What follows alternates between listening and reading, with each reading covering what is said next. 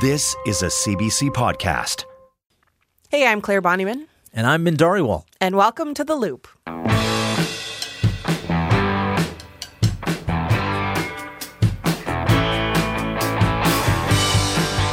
If you're listening to this episode right away when it launches on Friday, we have 2 whole days until Edmonton and surrounding communities go to the voting station, choose our next mayor. Min's excited. Yeah, a little bit. Yeah.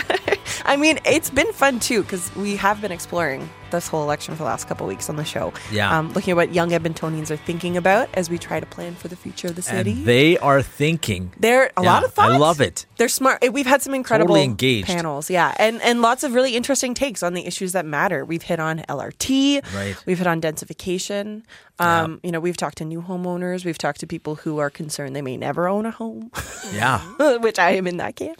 We've talked about a lot of issues because there's so many things on the table, I think, that are top of mind, right? Yeah, no, for sure. And, you know, we were coming out of a federal election and, you know, it felt like we were kind of in a just kind of, you know, we're stalled. Yeah. And then the momentum certainly started picking up. I've noticed it, you know, with different videos that I've seen online or on social media from candidates, which it's is really ramped great. up. It tells me they had a strategy, right? So it's good to see, and it sounds like, you know, there's a lot of hot, close races, and it's heating up. Yeah, and it's been great to partner with Edmonton's Next Gen for this series because this election is big. I mean, we're looking at things like Edmonton's only had 1 female mayor, and we've never had a Black woman councillor, or for that matter, any Indigenous woman or any woman of color on council. So this election could finally change a lot of things, including that.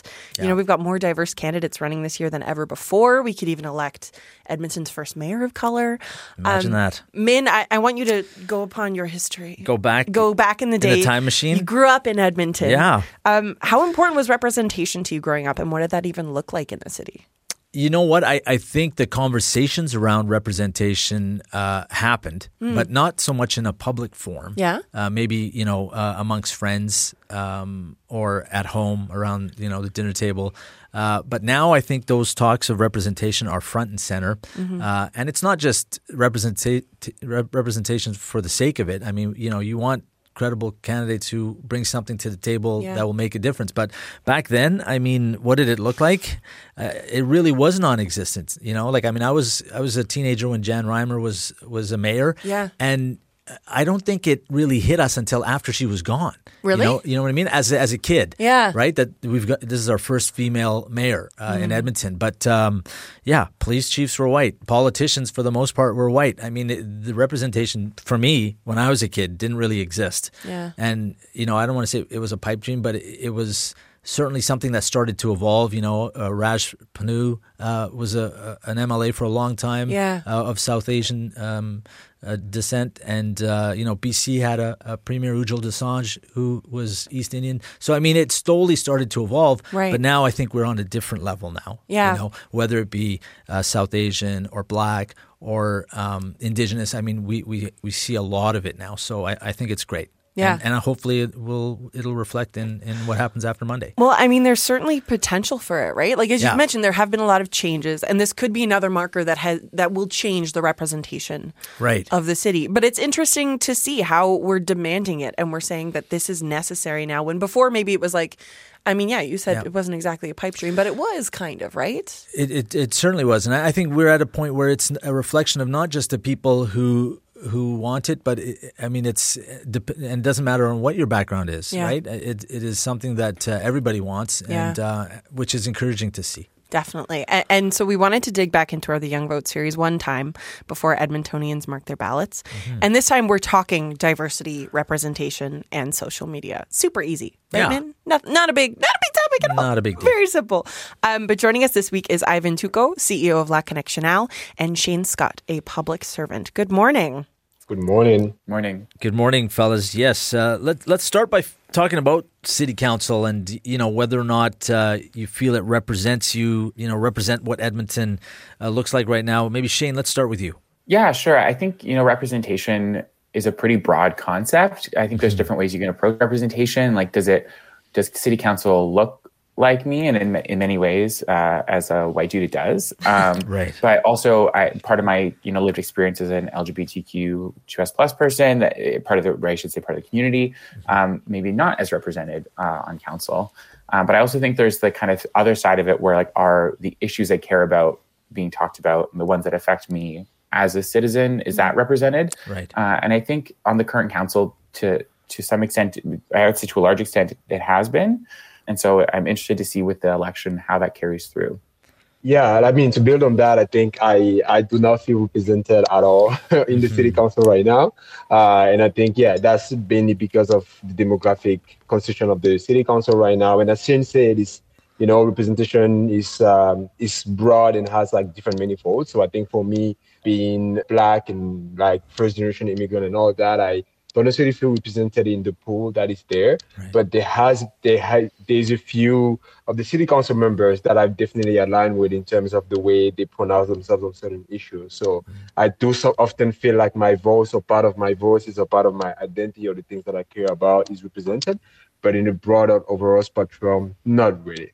So just sticking with that, Ivan, I mean, what do you feel is missing from council when it comes to representation, whether it's identity or ideas or, what the councillors are bringing kind of to the table?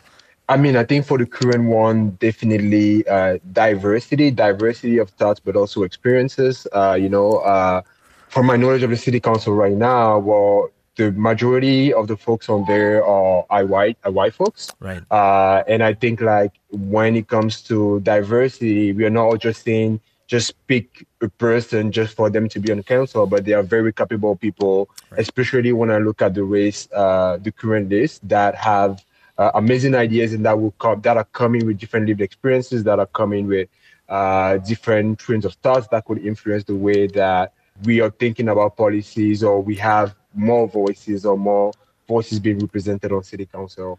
Yeah, bringing some depth to the table, right, and some ideas. Shane, your thoughts on, what might be missing as far as representation? Yeah, I think Ivan made a good point about, that the lived experience that people are able to bring to the table is really important. And I think, other aspects of that also tie into things like socioeconomic background and, are people representing kind of what we would call like the working class of Edmonton, or are they, part of the same old crop of people who are participating in politics and who've always been privy to participate in politics. And I think in this election, when you look across the board at the number of candidates, I think there is quite a few pretty vocal candidates who do, I think, represent more kind of those, like, I won't say working class values, because I think that's been co-opted a lot in elections, but like who represent the average citizen. Speaking of words that get co-opted, that's a great segue, because I want to talk specifically about diversity and inclusion, right? Like, we talk about those words and those concepts so much. They get thrown around all the time. But do you think that the fact that we're talking about it so much is a sign that we're actually getting closer to real representation and diversity and inclusion? Or like, is it just the new buzzword, right? Like, is this just the latest hashtag? Shane, what do you think? Yeah. I think I go back and forth, and honestly, you can catch me. It depends on the day. I see how I wake up in the morning and feel about it. Because sometimes I feel kind of cynical and pessimistic that we are still talking about so many of the same issues when it comes to diversity and inclusion. And I think about it just like in my personal kind of work life, working in like a corporate type of environment, like that is, I think, very much a buzzword. People are like, we are diverse and inclusive, and it's like, you are neither. But I think there's that cynical part of me that thinks it is just kind of become a label. But I also think, like, when it comes to especially politics and elections, there is a lot of value in continuing to talk about it, because I think when we talk about it, we're able to surface where the gaps are for different people, and in the context of the municipal election for Edmontonians who are most marginalized in many cases. And we start talking about, the experiences of like Muslim women and Muslim people in general who like walk down the street. Like that, although that can like become like a buzzword or like a buzz topic or whatever during an election, I think it's still really important that we're actually having that conversation, and it puts it kind of in the common discourse. So I think my more optimistic side is like that we talk about it as a good thing in that way. Yeah, no, I love that. I think like really to build onto that is, like the other side of representation is that, talking sometimes is kind of like manifestation. So, like talking about things, can often lead, especially when you think about the younger generation that are watching what is happening, it can lead those younger people to say, hey, I want to do politics later because I've had people that look like me do it, and now I believe I can do it. And so I think representation takes a lot to implement. I think for me, definitely 100% the buzzwords, absolutely. But I think they are fastest to it that because we're talking about it, people that look like me that are now being represented on the city council, 10 years, 5 years, 20 years later, they are going to want to do that because I finally saw someone that looked like them and that inspired them to take those steps. Yeah. So I think it takes a long time to implement those things, but talking about it is really, really important because that's how we hopefully have this conversation and start manifesting those things. And hopefully the policies and the structural policies that come with those, all those conversations actually come true to make it easier. Because, you look at what it takes to be able to run a campaign, whether that's city council or mayor, you do need a lot of resources. And, to have those resources, most marginalized folks are not, it takes them generation to maybe able to get there, to be able to have those resources. So hopefully policies and like structural changes follows, but at the same time, talking about it helps the conversation move forward or helps move the needle little by little. Yeah, definitely. Going back to that idea of that socioeconomic diversity that we never see, right? And trying to bring that forward, and diversity begets more diversity. To use that word one more time, how is diversity going to factor into your vote this year, Ivan? Is that something that's top of mind for you? Oh, yes, absolutely. It's top of mind, but again, like when I'm voting through that lens, I also ensure that the person that I'm voting for is someone that I feel like has the capabilities to basically speak for me, but also has relevant experiences. So when I look at the candidates this year, there are very, very many capable candidates, whether they are women or even that are part of that are BIPOC folks. So it is definitely something that I consider because I think it's about time.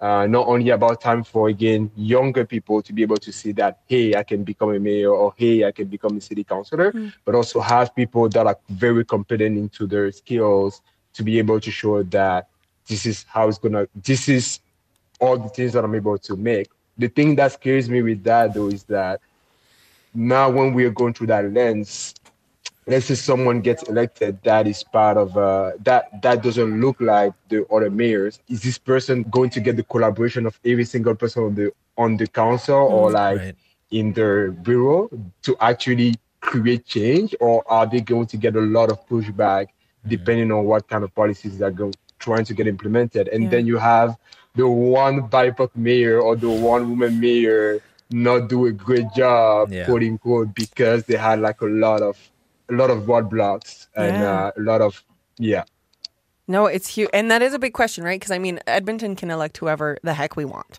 Yeah. But there's a lot that's going to come after that actually decides what that looks like. I mean, Shane, your vote this year, is diversity a factor that you're taking into account? Yeah. I think Ivan made a really good point. I think, that there's the balance between like the lived experience that someone brings to the position, as well as what their policy positions are more broadly on whatever issue it might be for the election.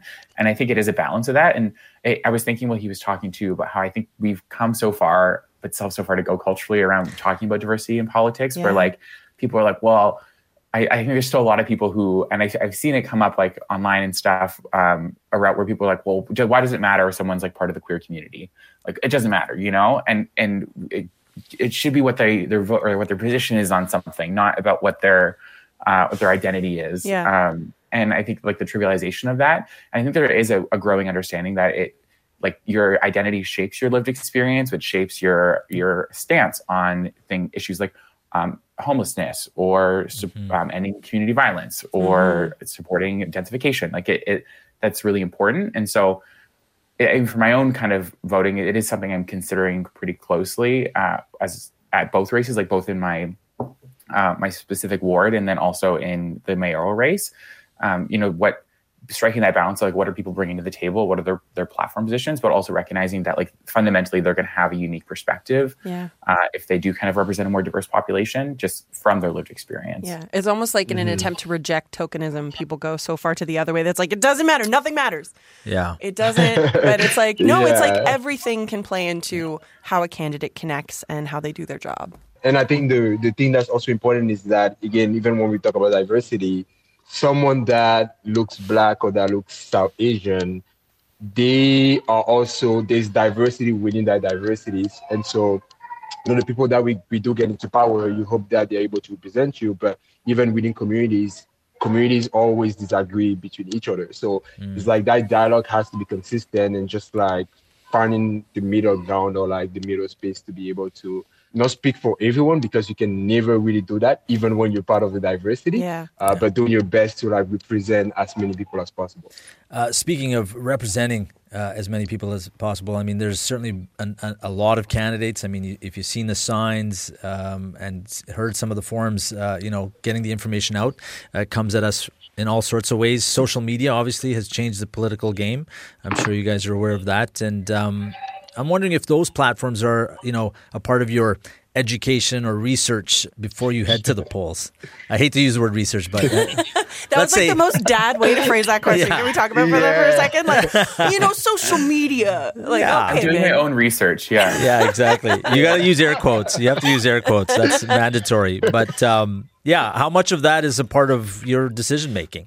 Yeah, I'm a self-proclaimed Twitter hawk. Twitter hawk. I spend arguably far too much time on Twitter, but I think for better or for worse, arguably for better. Yeah. So I think for me, like I looked at social media and Facebook and Instagram and TikTok and I'm on a lot of social media platforms, but I look to those. I think like different platforms for different reasons, but it is somewhere I go to look for information. Like that's often if I'm looking to find information on a candidate, I will often just kind of click my way through Twitter until I end up on their website, for instance, or read Twitter threads that they posted or interactions they've had online to kind of help me understand where they stand on different issues. Yeah. I would say it's a fairly important tool for me.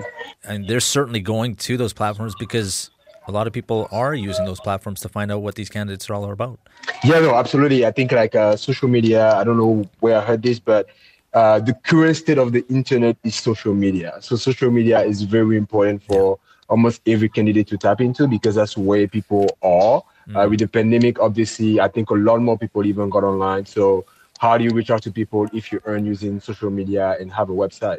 Unfortunately, and I think this is something that I don't necessarily consider because I'm able to read through the platforms and kind of like decide for myself what I like or not. Right. But when you do go on like certain candidate social media, you're like, if a Gen Z stumbles upon your social media, they're not even going to read anything because it's not aesthetically pleasing. Yeah. It doesn't look fun. It doesn't look like someone is going to spend any time on that. And unfortunately, that's a tool that they have to tap into if they want to reach out like to this kind of voter base. And so TikTok and like creating engaging things that can like bring them more eyes. So it's definitely a research tool. I think I've started for this year with the candidates that I was interested in. I started with the websites, and some websites are also amazing. Other ones are not great. And it's like that, unfortunately, even if it's not the content of your platform, it will affect the way people vote for you, because looking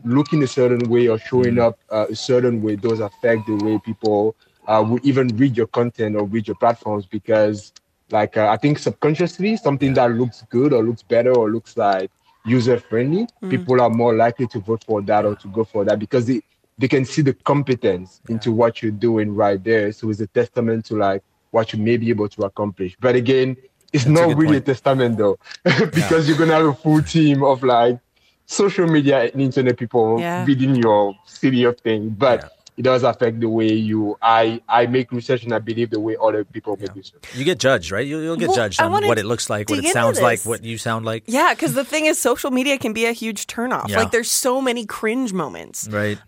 We've all seen them. I don't need to call some of them out, but I'm just saying, sometimes it's like watching your parent do a dance, right? Like, it's just weird. So I want to know, I mean, Ivan, what are some things that could turn you off a candidate now that online is so accessible and there's just so much out there? What are some things that turn you off from someone? It's hard to say this because I'm like, it turns me off, but I still try to look past it. Yeah. I think people that don't use Canva, today, if you have a social media and you're running a campaign, instead of posting like Instagram fonts that are all over the place, go on Canva, look for a template, make your whatever post look appealing so people can actually read it and understand it.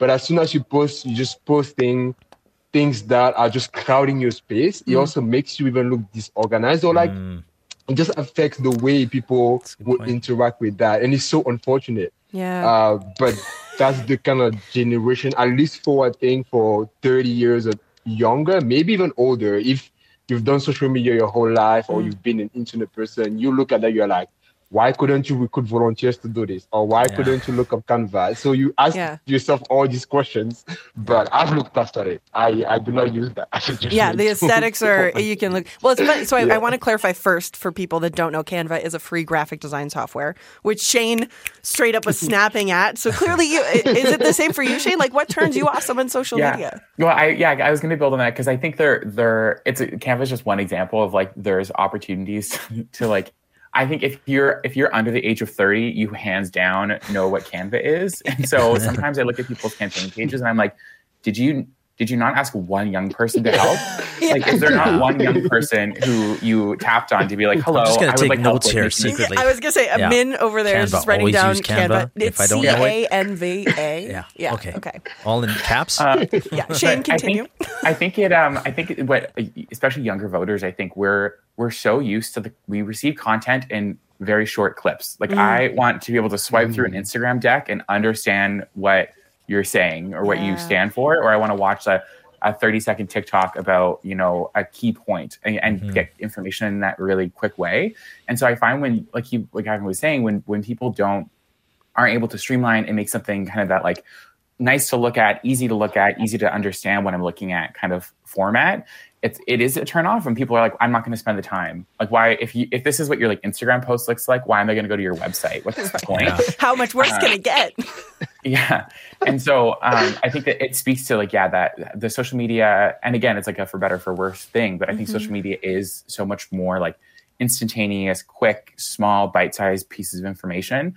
And I think that's like campaigning municipally, provincially, or federally in 2021 and moving into the future is figuring out how to take like lengthy conversations we want to have in the public forum and smush them into a Twitter thread or an Instagram slide deck or, a 45-second Facebook Live, because after that, you've lost me. Yeah, or like a TikTok meme, right? Like finding a way to translate these larger political concepts. Yeah, and I also think too, the other thing with social media I find is like it really, I've been saying this a lot lately, but I think it's like the new version of like campaign signs in some ways, where if people have a strong social media presence online, it's as if you're like driving down a road and you see like the same campaign sign over and over and over again. It's like candidate A, candidate A, candidate A. And you're like, oh, right, I remember candidate A now because I've seen their sign 1,000 times and it looked good.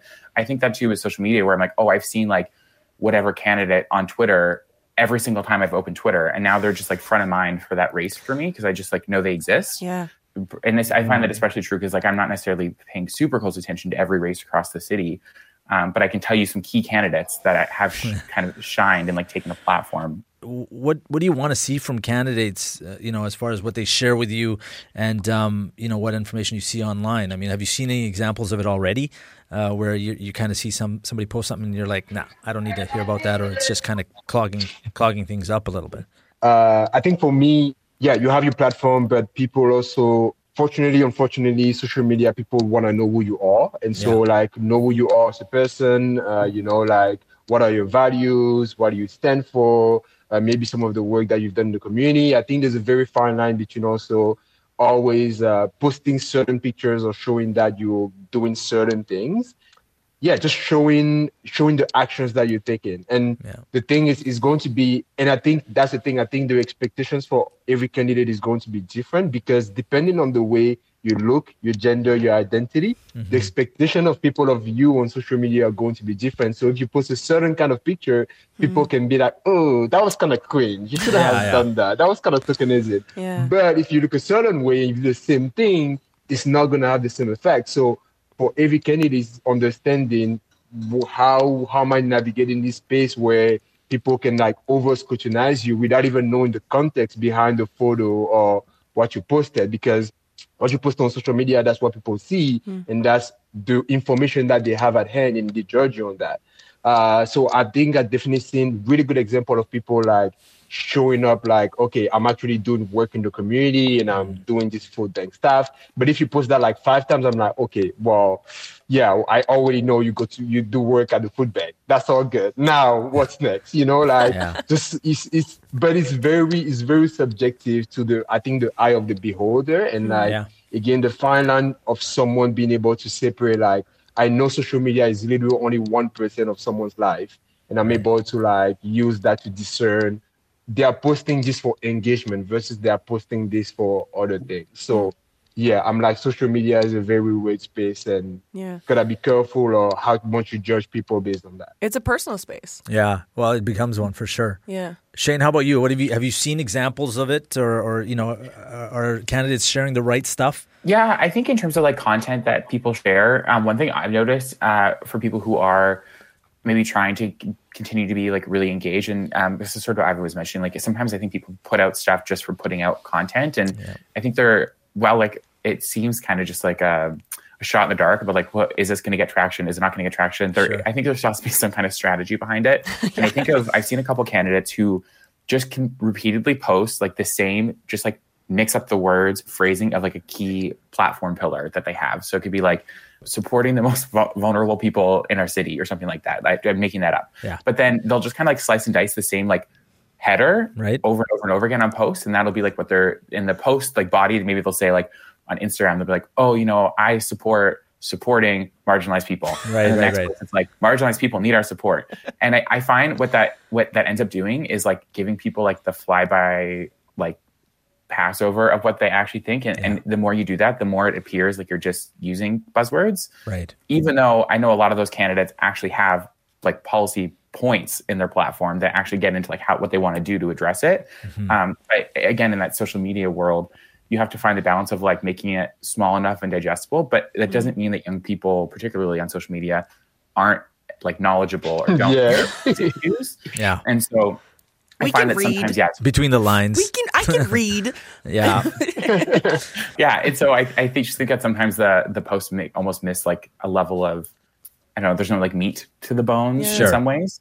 Yeah, they're trying to get a message across, but instead it comes off a different way and kind of gives you maybe insight into that candidate. And and the other thing too I like to see is when people on social media are responsive to what's happening, and especially during the election, that's like a good point. When issues come up, because I think on social media, I'm a Twitter hawk, so I'm thinking of Twitter specifically, but there ends up being like a kind of, it creates its own like weather system where like as more people feed into it and start talking about it, becomes strange when people aren't commenting on it. And so you start wondering, I'm thinking like opinions regarding LRT, for instance, if you aren't kind of participating in that discourse or that dialogue, you're not kind of making your position known.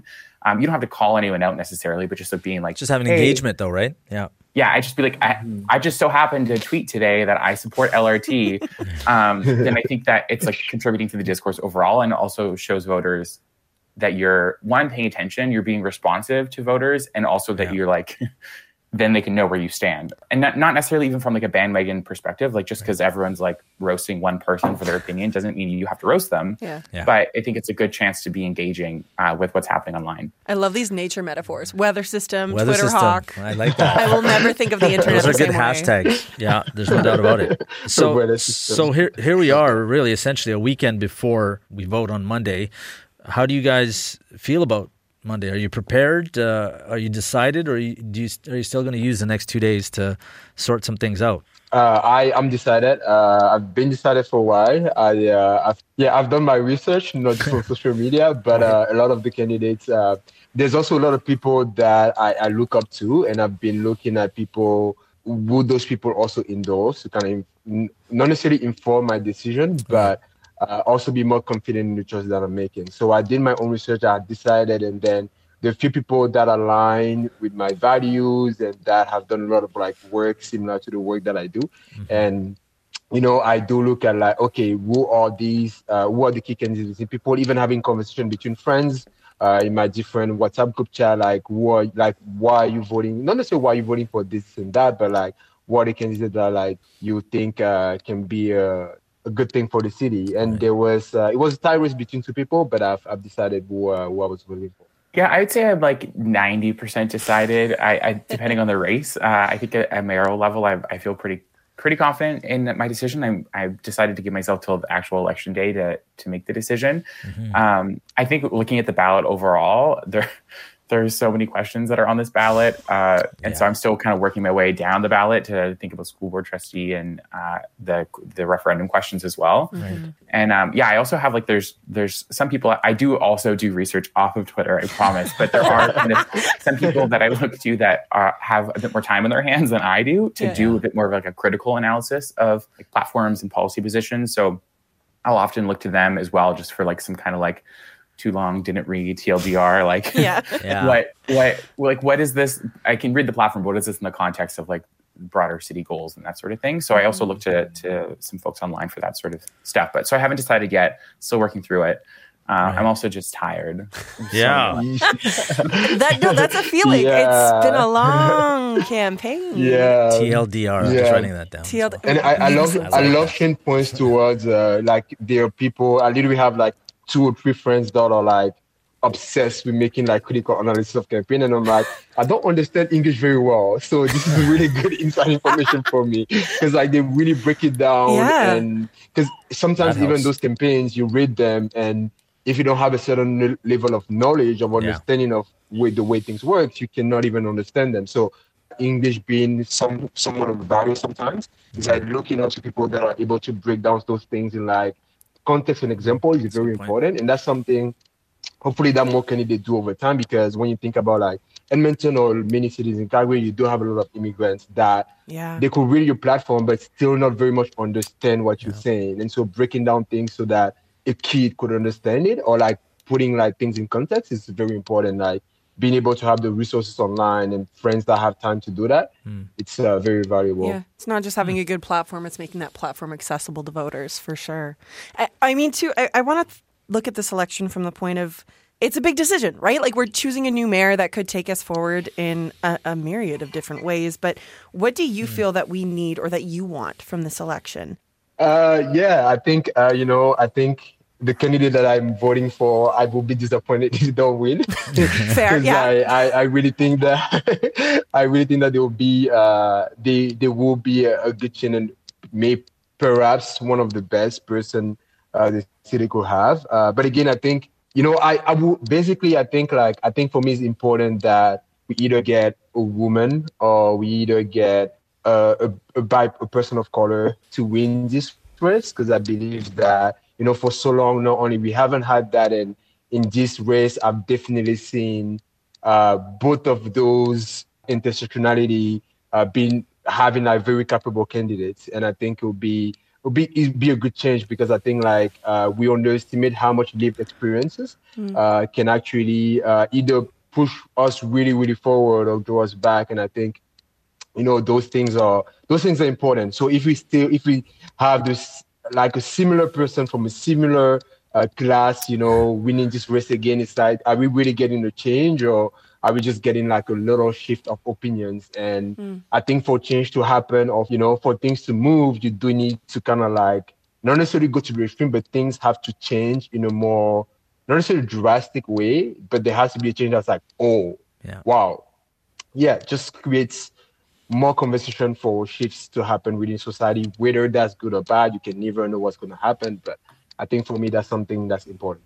One of my big concerns, particularly at kind of the mayoral level, is I think the leadership void that could happen once Don Iveson's gone. I think I think love him or hate him, like Don Iveson has done a lot for the city over his number of terms, and he's also recognized nationally for the work he's been able to do in Edmonton. And I think in many ways has put Edmonton on the map in Canada, which is really good. And I think Edmonton itself is just at such a precipice. Like we can continue going in the forward motion that we have been. I think, and I also say, I think in the election campaign overall, there's been a lot of the sky is falling rhetoric. It's almost like populism. It's like, oh, you hate the city? Well, we hate the city. Let us lead you into change, which I don't really think is fair. Apart from COVID, which is not obviously for the last 2 years has not been very good for anyone literally in the world. Edmonton's actually in a much better place now than it was 10, 15 years ago. So I think it's really not fair to the people who are building the city, like the people who live here, who are making it a good place to live. And so I think things like the city plan and the task force on community safety and well-being, like the report for safety reforms and stuff, there's a lot of really important things that can continue to shape the city to be a better place. Yeah. And I'm a little worried that some of the leaders that are stepping up are looking to kind of drive us back towards something like it's almost like a Trumpism, like let's go back to like the way it was before, back to the basics sort of thing. And I think that's not what's best for the city necessarily. And as a young person who has had like multiple friends now leave the city, I'm like, I would like this to continue to be a place to stay. Yeah. So please help carve that path forward for the city. Yeah. Same here. I've had a lot of friends leave the city, and I think a lot of young voters are leaving. But again, Edmonton is honestly, I've lived or like so many different capacities in so many different places in Canada, or like I've visited. Edmonton is one of those cities that can be really, really good to young voters and young people. Like rent is affordable. There are a wealth of opportunities. There's so many good things going on in Edmonton, and it would be kind of sad to see, people that will like kind of like bring us backwards on the basis of like, we shouldn't invest in the future, because sometimes some of those thoughts are like, oh, we need to cut costs on all these things, but all these things are very, very important to ensure that in 10 years, we are a better city. And obviously those things, sometimes you don't see an immediate effect. Shane was talking about like community violence and all these different important topics. Those things will take investment, like take a while to see fruition. But if you don't make them now, in 10 years, we're going to be in a worse position. And so hopefully seeing a candidate that can keep pushing us forward will be amazing. I love this, like, step aside, Chicken Little. The sky's not falling. That's right. We got big plans. We're moving ahead. Thank you guys so much for joining us on the podcast today and sharing your thoughts ahead of the vote Monday. Thanks for having us. Thanks for having us.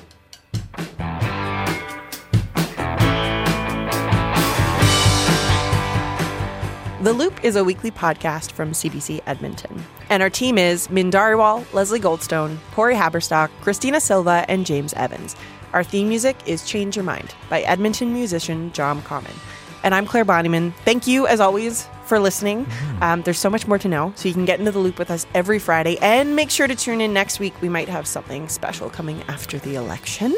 All sorts, right? Yeah, you can leave us a rating or review wherever you download or find the show. And just make sure to check us out. Yeah. And you can certainly get in touch with us. We have an email, theloop@cbc.ca. Use the hashtag TheLoopCBC on social media. Reach out to us via Twitter. I am at Min Dhariwal, and Claire, you, of course, at Nami Knob. Every time you say it. Bonnyman backwards. It sounds so weird coming out of your mouth. How do you say it? Nami Knob. Nami Knob. Okay. Okay. No, Nami Knob, Nami Knob. Yeah. Oh, God. Well, people will know about it now. And of course, you can follow the show on CBC Listen or wherever you find podcasts.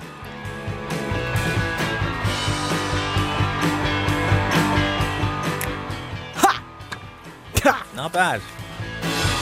Who's our next mayor? For the next. Sorry, I probably jumped in there. Let's go back. Let's keep all of this in there. We're going to have like 6 minutes of bloopers this week. You're going to use TLDR? Yeah. TLDR, buddy. That was Min learned so much by being on the loop.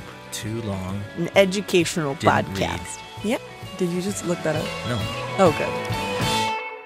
I'm just expanding it. Oh, okay. You're just expanding the acronym. Look it up. It's not like they shortened it for a reason. I didn't have to look it up. He told me what it was. True. For more CBC podcasts, go to cbc.ca/podcasts.